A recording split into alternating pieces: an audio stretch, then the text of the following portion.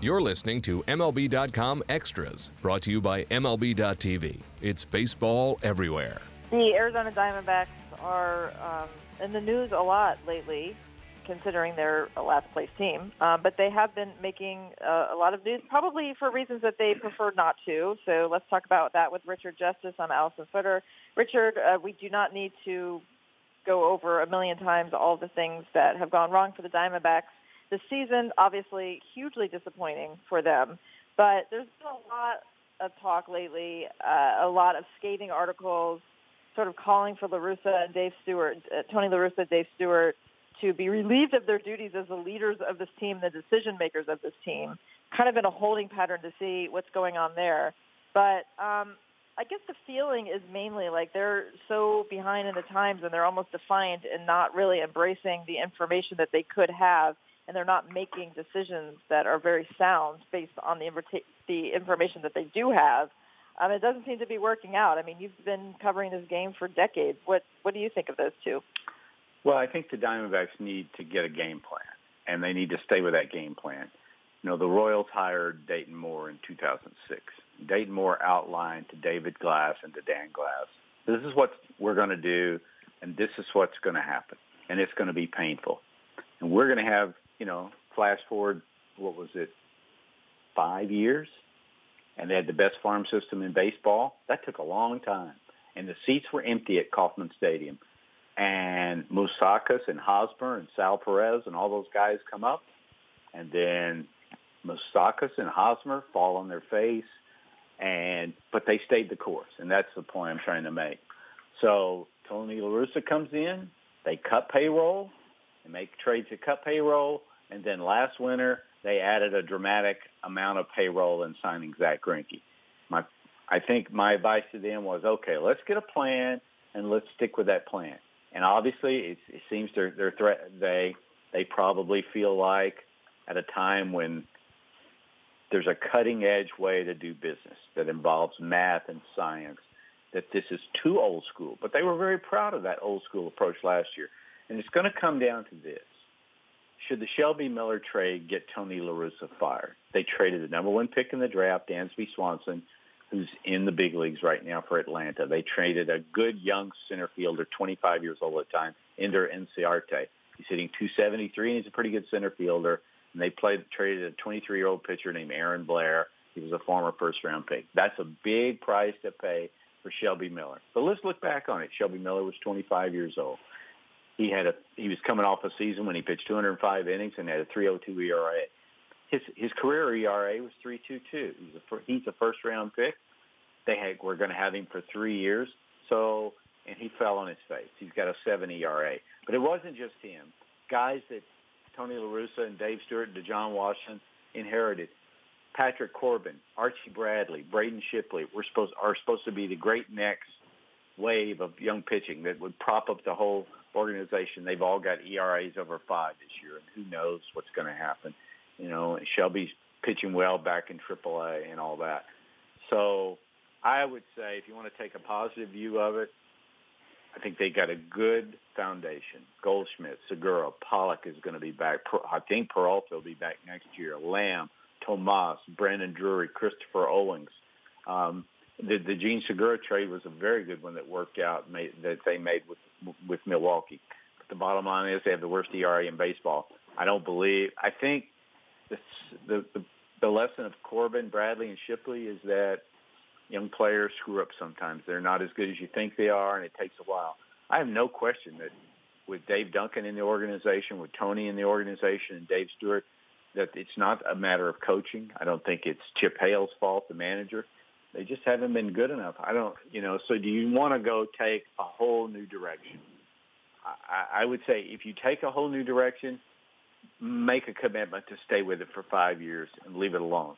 But if you want to stay with these guys, and if Tony's heart is in it, to me, and you've done this a lot, is when a front office allows job security to be floated, that probably means they've already made the decision to fire them. Now, who do they want to catch up with? They had a analytics front office prior with A.J. Hinch and Josh Burns and those guys. They had Bob Melvin, pretty highly regarded manager, got rid of him. They had Brian Price, pretty highly regarded pitching coach. He quit after Bob got fired. So I just think they need to calm down and take a deep breath and understand that there ain't nothing guaranteed, and that if you're going to go in a direction, make a commitment to go in the direction. Look what the best, the most respected organizations do. Pittsburgh, Kansas City, just stay the course. San Francisco, just stay the course with what you got. It's a tough game, and it's an unforgiving game. And we could look up a year from now, and no one in baseball would be surprised if Corbin and Bradley and Shipley are all good players. And if Shelby Miller's pitching at a high level, I mean, the guy's 25 years old. We're going to just dump on him. And I think there's enough runs there with Goldschmidt and Peralta and Pollock coming back. So a lot of bad stuff happened this year. Their young pitchers didn't pitch well. Pollock was 4 or 5 best center fielders in the game, has not played a game yet. And Peralta was one of the real good young hitters in the game. I don't know if he's going to play again this year or not. So that's my state of the Diamondbacks, I would say. If you're going to make a change this time and stick with it. And if you're going to stay with these guys, just leave it alone. Yeah, I mean, I just wonder because I don't. Right, they've made so many front office changes in the last decade. Right. My question would be, really not knowing the dynamics of what's going on. I mean, I don't remember the reasons why they thought that Dave Stewart was the right person to be the general manager, and you have to also wonder. You have to. It's only fair because of Tony La Russa. I mean, the level of success that he had as a manager is undisputed, and that's why he's a Hall of Famer. But he also had a strong hold on a lot of the decision-making process. I mean, he was a huge voice, and he got his way a lot, and he believes that he knows a lot. And maybe he might not be suited for this job, but it's sort of like a rock, paper, scissors thing. Are they having calm conversations? Are they having, thoughtful conversations? Is there dissent? Are they seeing eye to eye? I mean, you have to wonder just what the overall dynamic and who really is guiding the ship here, and if it's just the right combination. I mean, I can't remember why anybody thought that combination was going to be the right one, or why they wanted Dave Stewart, and I know very little about him. But I guess it's just hard. It's hard to say, I think we made a mistake in this. But you have to ask the question, it's a very reasonable question to say, I think this might be a mistake. Yeah, and you can't, I think it's weak to say, okay, he's only been on the job 2 years. That's not enough time. No. All of us get evaluated every day. It's completely fair to say, do I like the decisions? Do I like how the decisions are being made and all that? And in terms of Tony, just because you're a Hall of Fame manager doesn't mean you're going to be a Hall of Fame general manager. It's a completely different skill set. I mean, David Stearns could not go down in the dugout and do what Bruce Bochy does. I mean, right. When I worked in Washington, they brought in Michael Jordan to run the franchise. Well, that's not what Michael did. What Michael did was play basketball better than anyone in the history of the earth. And so now you're saying, okay, one skill set transfers to another. And I would say the game is going in a different directions when you look at, if you line them all up, Andrew Friedman and Matt Silverman and Farhan Zaidi and Jeff Luhnow and John Daniels, these are career guys in personnel who you have to take a broader view. You have to take, and I don't think the Rangers are any crazy analytics team. They're not as married to it as some other teams. But personnel is personnel. What was the best the Astros ever had at Phil Garner and Jerry Hunsaker? Couldn't have been more different. I mean, their jobs were different. The manager's not supposed to see it the way the general manager does. So, yeah, in that way, it was if the funny thing is, if they had hired Deshaun Watson for that job, no one would have second guessed. You would have said, "Oh, that makes sense. He's one of the most respected personnel guys in the game." But to bring in two guys that really hadn't done that, you're taking a chance. On the other hand, I don't think you can look at what they've done and say they've done a bad job. And the bottom line is Greinke didn't pitch as well. He was supposed to pitch. The three young guys didn't. And Shelby has had a hellaciously bad year, although I'm totally heard he's pitching very well at AAA. At some point, you just have to understand the game is screwy in that, and this is what's hard for people on the outside to understand. You can make every right decision. Sometimes it turns out wrong.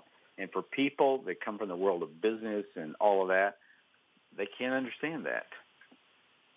Yeah, no, I agree with you. I think that sometimes you can get a little too big for your britches and not just be able to acknowledge that you don't know what you don't know, which is so important in this game. So we will, we'll keep an eye on that. And also, I'd say, okay, I don't know that analytics is the be-all and end-all. You know, I don't think John Daniels is totally married to him. I don't think the Giants are, but they all have big analytics staff. And for the for Dave to come in and maybe Tony to say we're going to have a staff, but this is really old-time baseball. You know, analytics is teaching you, it's going to help you how to attack a hitter. Now, you can attack a hitter any place you want to, but this guy can't hit a pitch up here. Now, you're going to throw it up there, or are you going to throw it the way you normally do? The guy hits the ball here. Now, do you want somebody standing there or you don't? To me, that's what analytics is. And if you're going to scoff at that, you're just saying, okay, we're scoffing at information. But Tony has assured me that they do have an analytics staff. It just bugs me when people denigrate something just because maybe you don't understand it. And I think at this point, none of us completely understand. I had a GM the other day tell me, you guys are always asking me what numbers I look at. Now most of what we do is study the human body, injury prevention, scouting reports and all that. So the game is getting more complicated. And to quote Theo Epstein, the more I know, sometimes I think the less I know.